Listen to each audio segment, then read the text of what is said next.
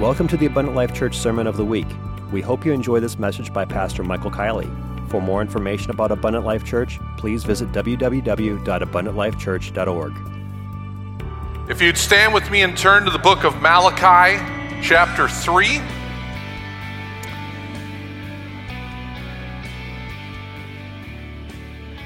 Tried to help Brother Hickey out in advance by putting the title on the sign out there, Are You PC Enough?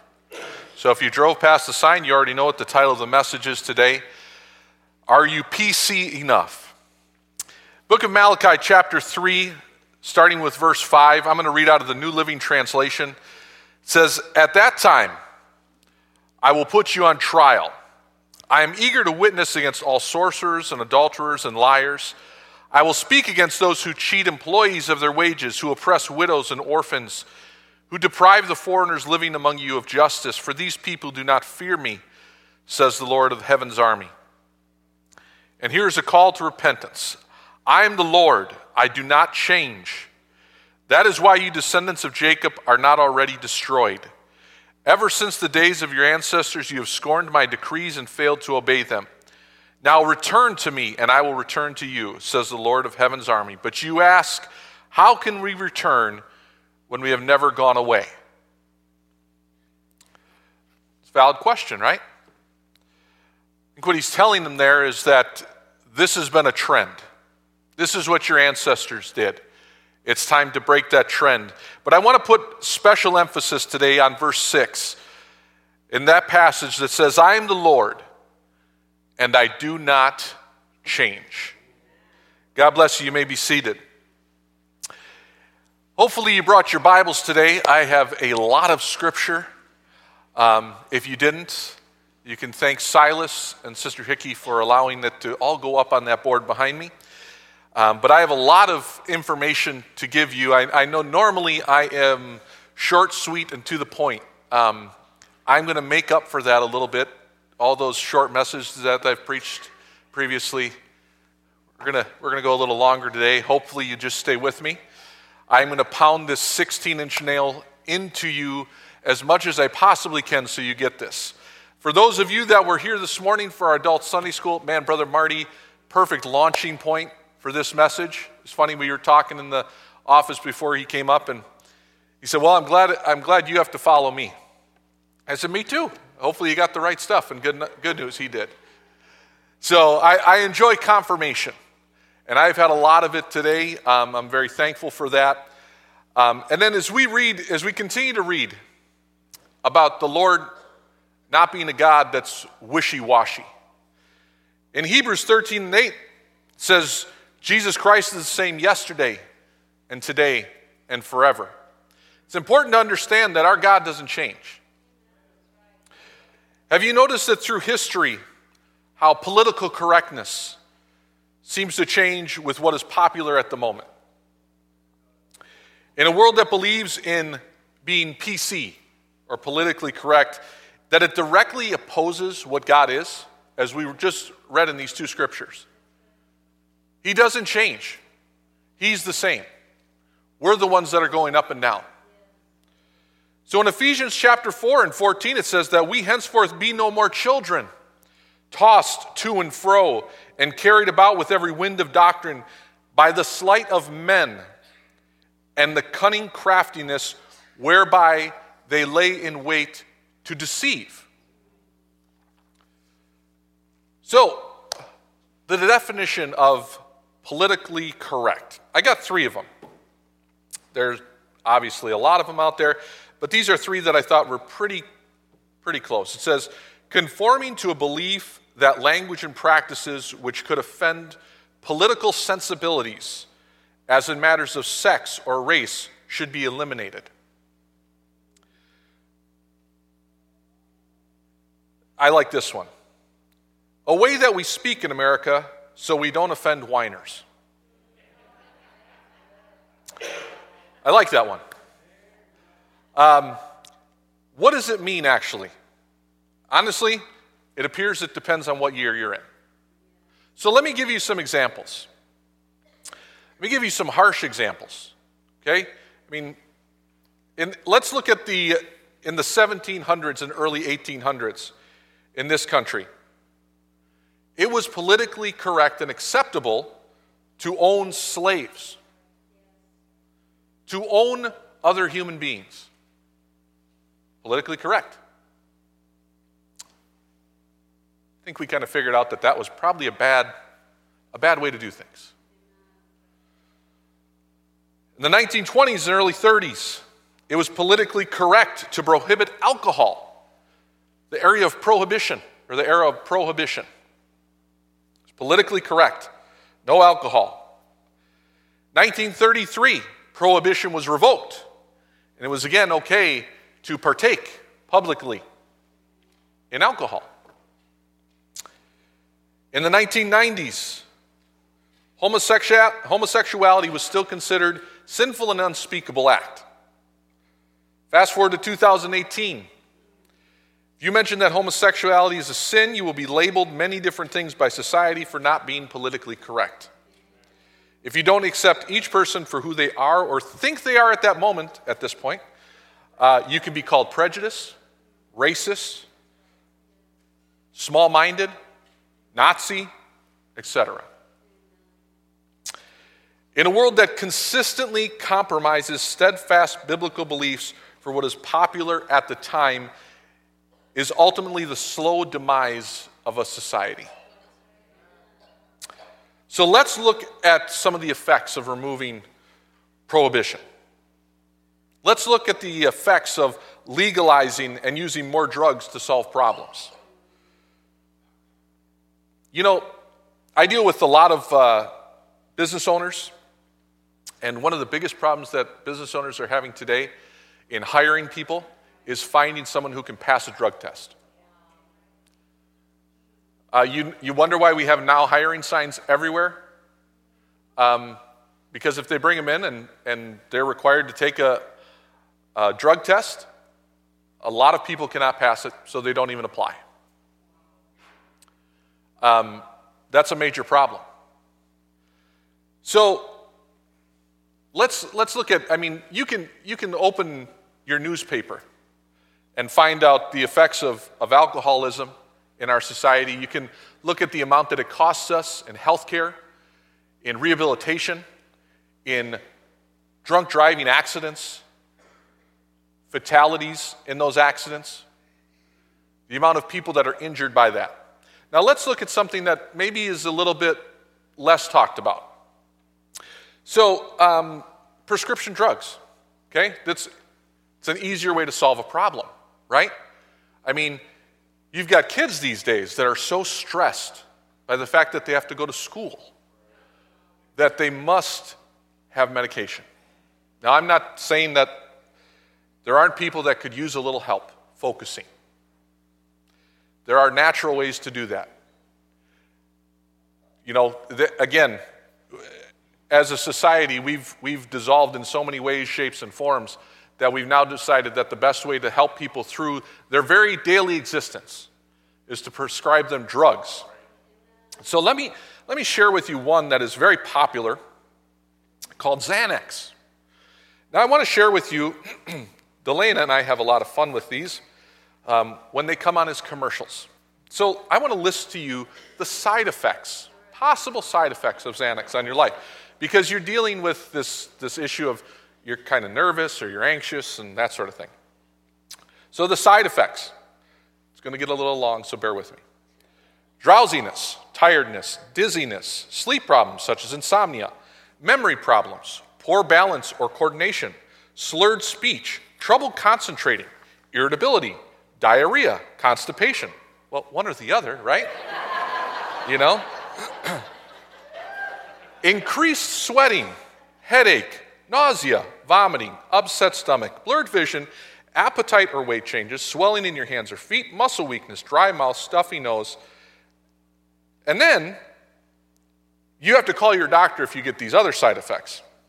Depressed moods, thoughts of suicide or hurting yourself, unusual risk-taking behavior, decreased inhibitions, no fear of danger, confusion, hyperactivity, agitation, hostility, hallucinations, feeling like you might pass out, urinating less than usual or not at all, chest pain, pounding heartbeats or fluttering in your chest, uncontrolled muscle movements, tremors, seizures, convulsions, or jaundice.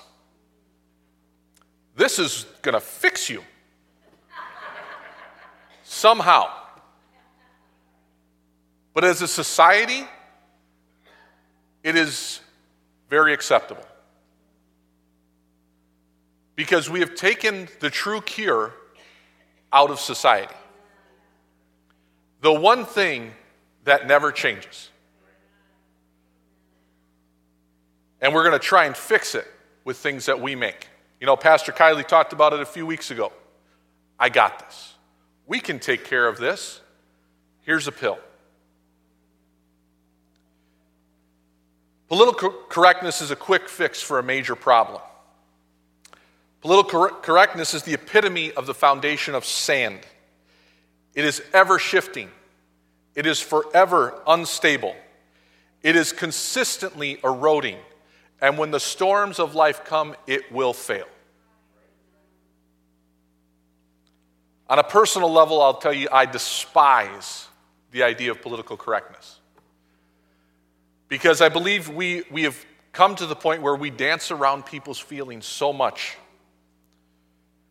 that we actually have gotten to a point, even as Christians, that we are afraid to share the Word of God with people.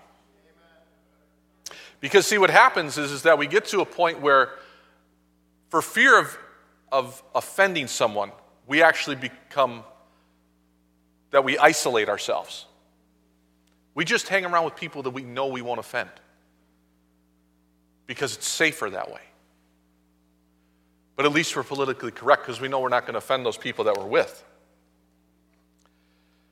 I'm not saying that we should go out of our way to offend people. I'm not saying that. But what we have to do is we have to know that what we know and who we know is more important to them right now for eternity than for being offended for a moment.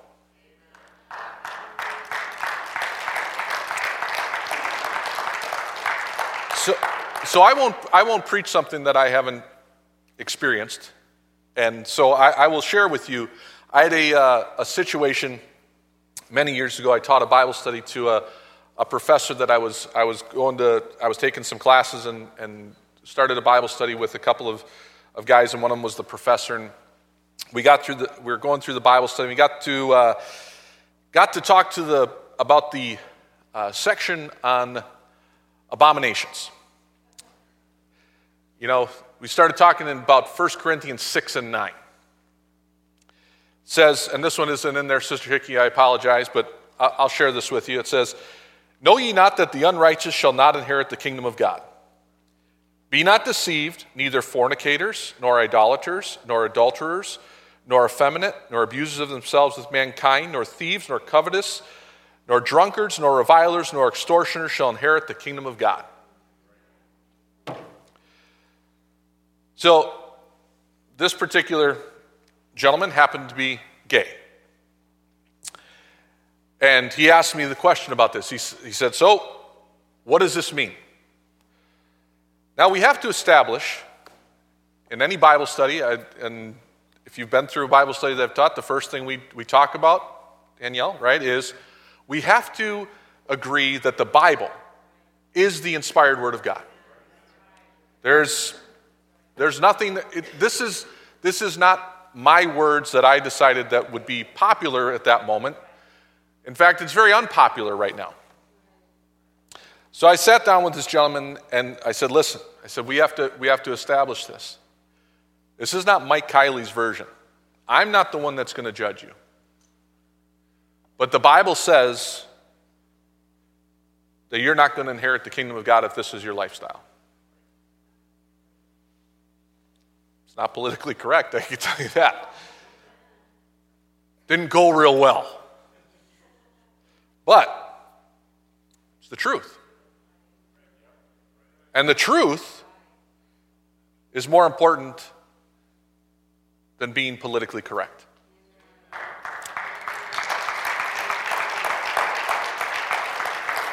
So if we can establish that the Word of God and His example is a good a good guide for us. Let's look at how Jesus handled some of these things. Jesus is the ultimate example of how to share a message that we have with love, but also with authority. Was Jesus always popular? No. In fact, many people despised him for pointing out their faults. You know, Pastor Cordell spoke about it a couple weeks back, about how they even wanted to stone him for pointing out, their hypocrisies. They ultimately crucify him. Why? Because he was bringing light and shedding light on their problems. See, it's kind of funny, when you get into a situation where you bring something to light, two things are going to happen. One of two things is going to happen. Either that person is going to accept that what it is wrong and make it right, or they're going to run further into the darkness. Doesn't mean we don't bring the light and don't shine the light. It means we bring it so that they can make a choice. Matthew chapter 21 and verse 12 says, "And Jesus went in the temple of God and cast out all them that sold and bought in the temple, and overthrew the tables of the money changers and the seats of them that sold doves. And he said unto them, It is written, My house shall be called the house of prayer, but ye have made it a den of thieves." Extremely unpopular at this point. He just came in and disrupted their entire fair. Their money is all over the place. It says, and then in the next verse, in verse 14, after he just ticks all these people off, verse 14, "And the blind and the lame came to him in the temple, and he healed them." I bet you they weren't too upset. The blind, the lame, and they're healed. Even in this passage of Scripture, we see how to many people Jesus would be hated and others would be loved. Or others would love him. John 15 and verse 18 says, "If the world hate you, ye know that it hated me before it hated you. If ye were of the world would love his own. But because ye are not of the world, but I have chosen you out of the world, therefore the world hateth you. Remember the word that I said unto you, the servant is not greater than his Lord. If they have persecuted me, they will also persecute you. If they have kept my saying, they will keep yours also." If you thought that by following the directions that your life was going to be a whole lot easier, you were wrong. Will it be more beneficial? Yes. Does the long-term result outweigh the temporary inconvenience? Yes. But you're going to be persecuted. If we're just completely open here today, we know that Christianity is not a popular topic for most people. Not in this society. Some of us, myself included, have been in situations where you're kind of like, well, do I say something or do I not? Do I share with this person or don't I? What will they think of me? Will this wreck things for me? Will this wreck a relationship or a friendship? I know it's going to be quiet in here today. I'm okay with that. I know you're thinking. Think about those situations. Think about the fact that, you know what? I don't really care about being politically correct. I'm not going to go out of my way to tick people off. That's not God's way. It's not going to be my way. But when the situation arises where I have to tell either the truth or try and butter somebody up with some false doctrine, the truth will prevail. John 8:32 says, "And ye shall know the truth, and the truth shall make you free." The truth is the truth no matter what. I love the facts. I really do. I love getting factual information.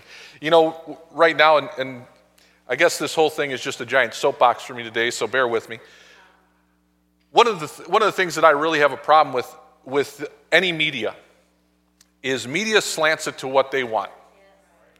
I don't care if it's Fox News, NBC, CNN, I don't care. Everybody's got an agenda. All I want is the facts. In fact, that's actually the way media used to be, is here's the facts and you decide what you want to do. But let's look at the facts. Let's look at the facts from the true media guide. The one that tells you what's really going on. 2 Peter 3:9 talks about how God wants us all to be saved. The Lord is not slow in keeping his promises, as some understand. Slowness, instead, he is patient with you, not wanting anyone to perish, but everyone to come to repentance. So we live in a society that says, well, how could God let all these things happen to people? Listen, folks, if you think God is behind this stuff, you've got a real problem. And we can meet afterwards because we're going to need a few hours. Because evil entered this world through the sin of man. And man didn't squash it. And we have not done anything to put it down either. Not enough anyway. And evil is just growing stronger and stronger. And if you have that question, well, why does God allow this? Well, what have you done to change it? Who have you impacted? Who have you shared the word of the Lord with? Whose life have you helped change? So that they're not thinking thoughts of evil, but thinking thoughts of good. Because God would that none would perish, but that all would come to repentance. And that comes through us. So God wants us all to be saved. That's the truth. God wants us to love everyone, but to hate the sin that has befallen them. Matthew chapter 25 and verse 36 through 41 says, naked and ye clothed me, I was sick and ye visited me, I was in prison and ye came unto me. Then shall the righteous answer him, saying, Lord, when saw we thee an hungered and fed thee, or thirsty and gave thee drink? When saw we thee a stranger and took thee in, or naked and clothed thee? Or when saw we thee sick or in prison and came unto thee? And the king shall answer and say unto them, verily I say unto you, inasmuch as ye have done it unto the one of the least of these my brethren, ye have done it unto me. Then shall he say also unto them on the left hand, depart from me, ye cursed, into everlasting fire, prepared for the devil and his angels.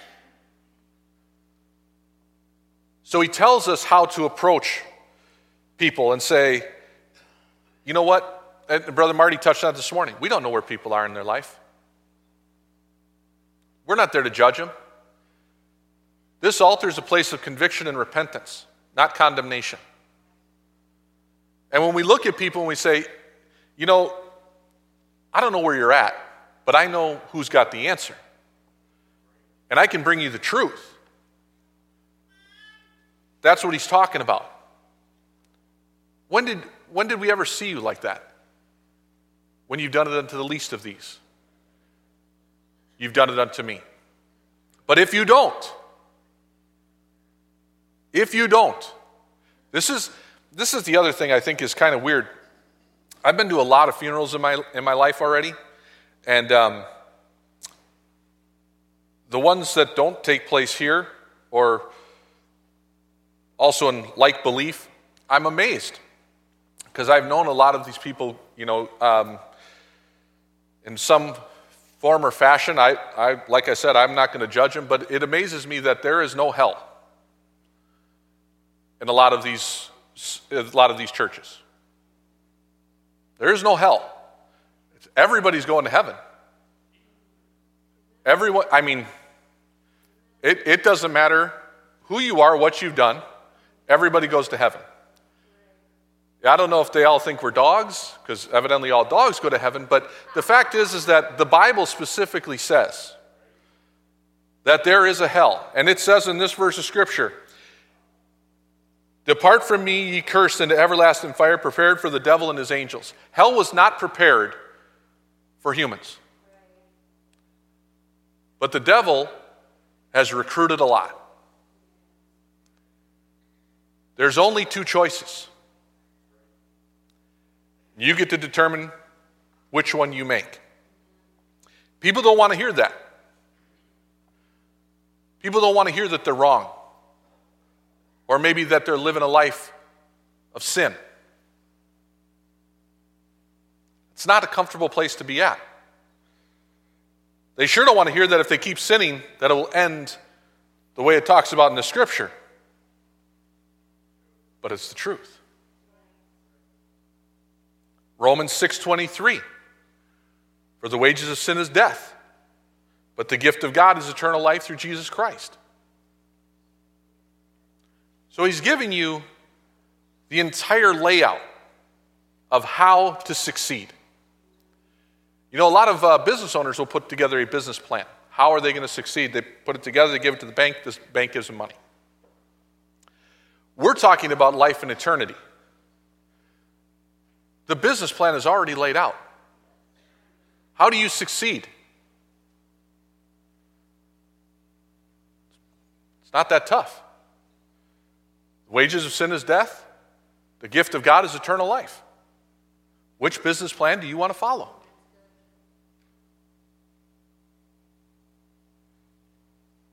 People want to believe that they can live in sin, and God has to show them mercy and grace just because what kind of God would send someone to hell?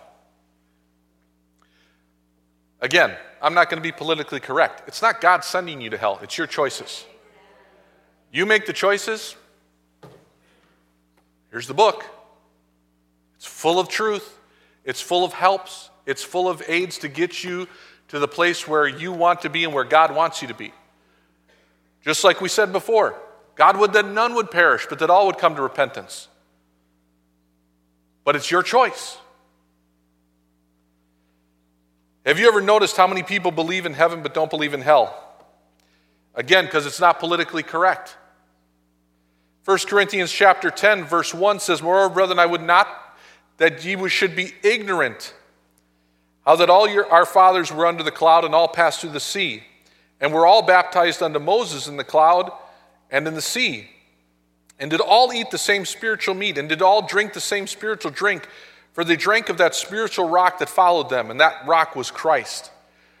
But with many of them God was not well pleased, for they were overthrown in the wilderness. Now these things were our examples, to the intent we should not lust after evil things, as they also lusted.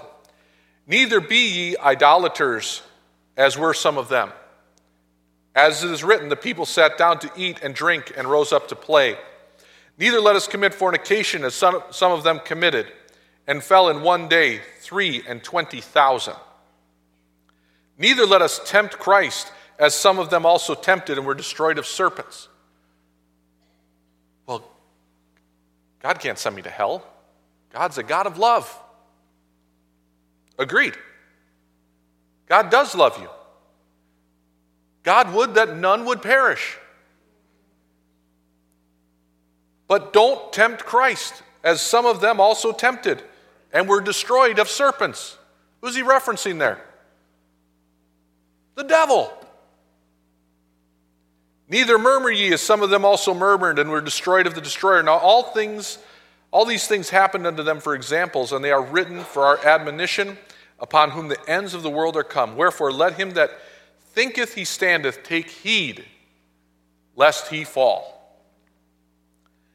There hath no temptation taken you, but such as is common to man. But God is faithful, who will not suffer you to be tempted above that ye are able, but will, with the temptation, also make a way to escape, that ye may be able to bear it. Even if you're experiencing a temptation that can pull you away from God, he gives you another promise, another truth. No temptation taken you, but such as common to man. But God is faithful. He's faithful. It's truth. He will not suffer you to be tempted above what ye are able. Truth. But will with that temptation also make a way to escape, that ye may be able to bear it. Truth. Let me tell you, God's been very tolerant of humanity for a long time. Probably go back to the flood for that one. But there's coming a day when we will stand before him, and for many people, it will be a horrible day. This is why we need to make sure that we are PC enough. And I'm talking about preaching Christ. See, when we shine the light of truth on people's lives, again, it becomes their decision. Jesus didn't say that we are the people that need to change them. We need to share him with them so that he can change them.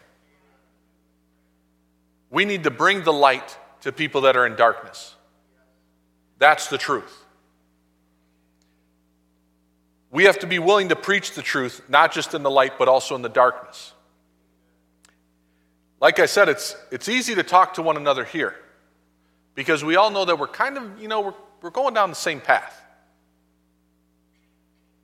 But what about out there? What about when you leave this place? When you leave your home? Are we PC enough?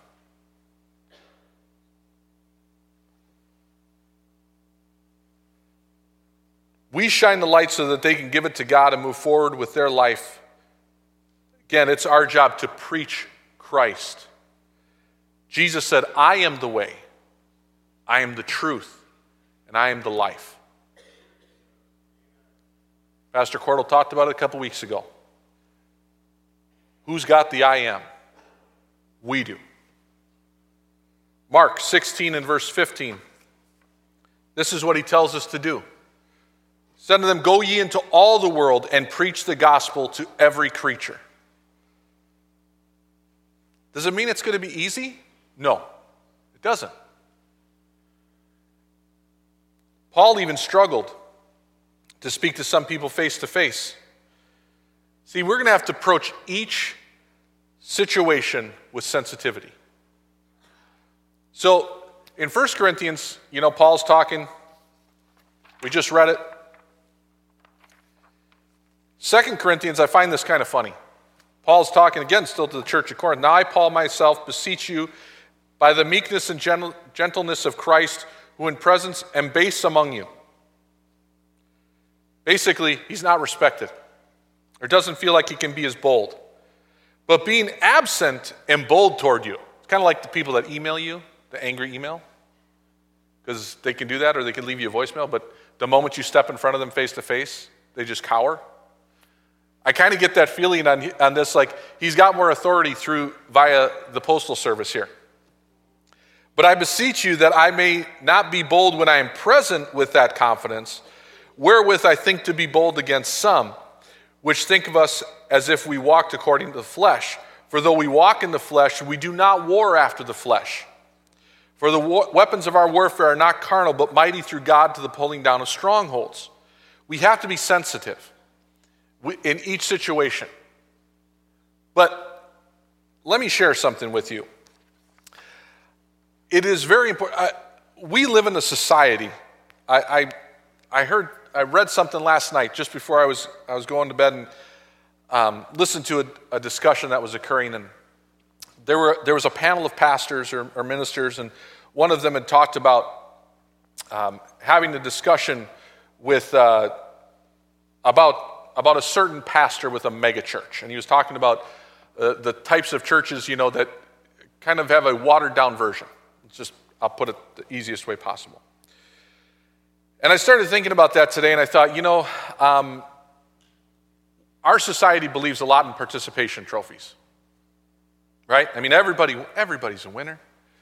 Even if you stink, you get a trophy. And I started thinking about what they were talking about, because he said, my concern is that in our churches, we do not know the truth to be able to combat false doctrine or watered down doctrine.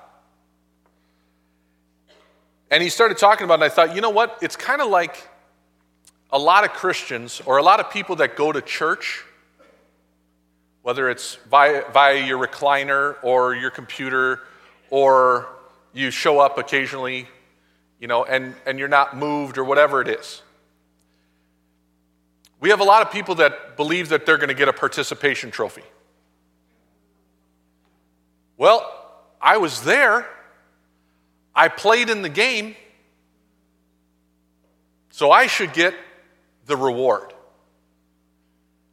I got to tell you, folks, there's not a participation trophy. You don't get it just by showing up. That's not the way that God works. There's got to be something behind what you're doing and what you're saying and how you're living. It's not just showing up to church once a week, at 10:20, saying, "Oh, I put in my time. I should be good. Where's my trophy?" Well, it's politically correct. It's not going to accomplish what you think it's going to accomplish. This world will tell us time and time again, just keep your mouth shut about God. So I put together this message, and this morning I kind of got out of my normal routine, and I found a post. It's a rather lengthy post. And I started reading it. And I still got like an hour and a half to go here, so just kidding. But I started reading this, I'm like, maybe I can find some sections to take out. But the more I read this, the more I felt that this is very appropriate for exactly what we're talking about this morning. This gentleman writes, he said, "One of the most common complaints I hear from readers is that my writing is too religious. Borrowing a phrase from an email I just read, I am guilty of injecting religion into everything. I need to tone down the religious talk, according to a guy on Twitter.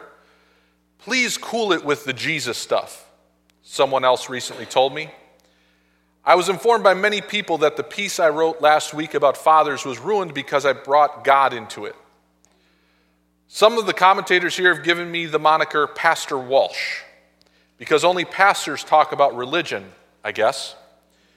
I've even noticed, unsurprisingly, that many of the people who lodge these complaints often declare themselves to be Christian. In America today, nobody hates hearing about Christianity more than a Christian. Rather than ignore these criticisms, I thought I might try to explain why I don't plan on toning it down. In fact, I'm headed in the opposite direction. The reason is very simple. I really do believe this stuff. I've often been pretty bad at living and acting according to my belief. I am no expert when it comes to following the teachings and making all the sacrifices a Christian is called to make. But no matter my personal weakness, which are many and daunting, I still believe it all. When scriptures say we are fighting not against flesh and blood, but the powers of darkness, I believe it. When it says that the devil is prowling the world like a lion seeking someone to devour, I believe it too. And when Revelation tells us about the war between Michael and the angels of God against Satan and his minions, I believe exactly what it says. I have sometimes wished that I didn't believe any of it. I've even had terrible times in my life when I've tried not to believe it, but I still do. I believe it for the simple fact that it is truth. No matter how I happen to feel about the truth, it just is. That's all. We are in a spiritual battle. No topic really matters apart from the deeper spiritual truth. The political arguments are only significant to the extent that they are manifestations of the underlying spiritual war. Every meaningful debate reflects in some way the eternal battle between good and evil. To ignore the eternal and focus entirely on the temporal seems not only dishonest, but also dull and boring. We are in the midst of a war between the powers of heaven and the armies of hell. And these people want to just talk about politics. That's like if aliens invaded Earth on the same day that a new Star Wars was released, but nobody paid any attention to the aliens because they were more interested in watching the movie. As far as bringing God into everything, it's not up to me to do so. I can not bring God in or take him out. He is already everything except sin. And in those dark, wicked crevices of existence where he is not present, someone else is there. We cannot go anywhere. We cannot retreat to any corner. We cannot debate any topic that is truly ours. Nothing exists just on the temporal plane. As C.S. Lewis put it, there is no neutral ground in the universe. Every square inch, every split second is claimed by God and counterclaimed by Satan. So one way or another, whatever we do, whatever issue we discuss, whatever arguments we have, we are aligning ourselves either with him or him. That seems a relevant fact and should probably be mentioned as often as possible. There's an entire mountain beneath the surface of this island. Without the mountain, it would be just a bit of sand floating in the ocean, easily swept away and forgotten. That's how an atheist sees human existence. As Christians, we know better. The problem is that many Christians try to stake out a similar position, but that position isn't actually available to us.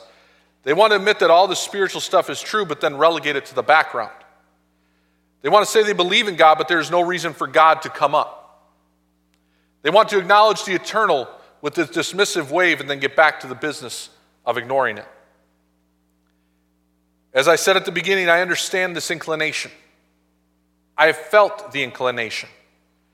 It can be scary to think about these things, especially if we are living deep in sin. Indeed, even the virtuous cannot help but tremble in fear when they contemplate themselves standing before the heavenly throne. But the fact remains, and is massively important fact, is the fact upon which every other fact is built. It is the fact that every fact leads back to.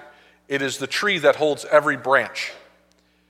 There's a whole side to existence, a more real, a more solid side that we cannot see, though the beings on that side can see us. They not only see us, but act upon us. They attack us or help us or hurt us or heal us. Every moment of every day, there are legions of demons and legions of angels fighting over you. Personally, you are in the middle of a great battlefield. How many of you have ever been in that battlefield before? Every day.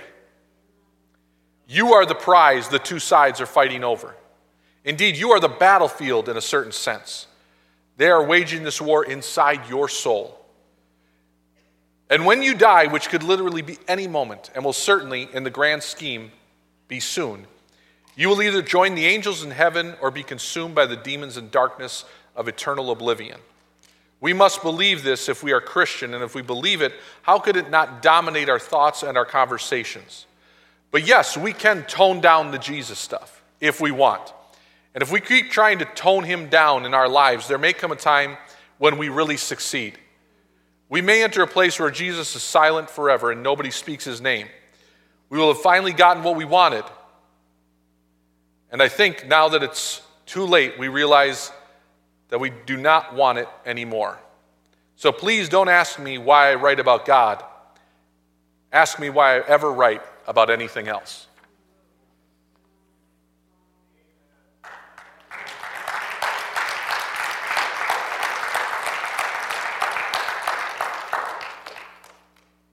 There's a lot of debating going on in our society. But one truth remains.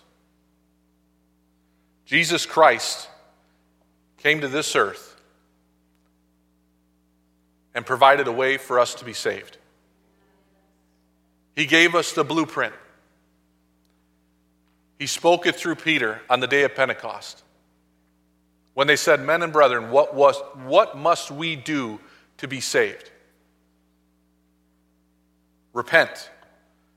Be baptized, every one of you, in the name of Jesus Christ for the remission of your sins, and ye shall be filled with the Holy Ghost." But it doesn't end there. Because he also said, "Go ye into all the world and preach the gospel to every creature."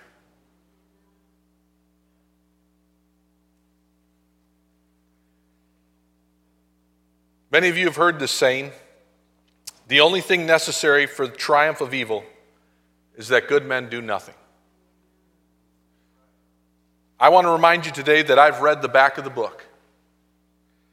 and the people that follow what Peter said in Acts, we win. But if we're silent about what God has given us, we have a bigger problem.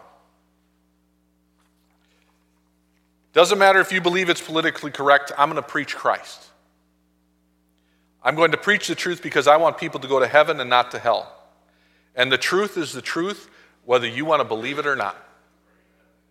Because really it doesn't matter. If what you have to say contradicts this, you're wrong. Because this is the truth. And it gives us the blueprint by which we can achieve what God has given so much for us to have an opportunity to achieve.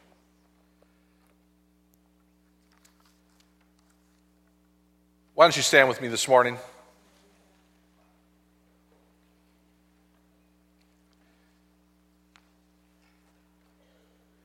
Matthew chapter 22. I'll end with this passage of Scripture. And Jesus answered and spake unto them again in parables, and said, The kingdom of heaven is like unto a certain king, which made a marriage for his son, and sent forth his servants to call them that were bidden to the wedding, and they would not come. Again he sent forth other servants, saying, Tell them which are bidden, Behold, I have prepared my dinner, my oxen and my fatlings are killed, and all things are ready. Come unto the marriage. But they made light of it, and went their ways, one to his farm, another to his merchandise. And the remnant, or those remaining, took his servants, and treated them spitefully, and slew them. But when the king heard thereof, he was wroth, and he sent forth his armies, and destroyed those murderers, and burned up their city. Then saith he to his servants, The wedding is ready, but they which are bidden were not worthy. Go ye therefore into the highways, and as many as ye shall find, bid to the marriage. So those servants went out into the highways, and gathered together all, as many as they found, both bad and good. And the wedding was furnished with guests. And when the king came in to see the guests, he saw there a man which had not on a wedding garment. And he saith unto them, Friend, how camest thou in hither, not having a wedding garment? And he was speechless. Then said the king to the servants, Bind him hand and foot, and take him away, and cast him into outer darkness.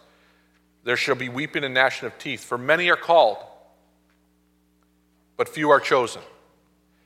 And then in verse 15 it says, Then went the Pharisees and took counsel how they might entangle him in his talk. Wasn't politically correct. But he was preaching truth. You have been called to preach Christ. People will try to silence you, but the truth shall set you and them free.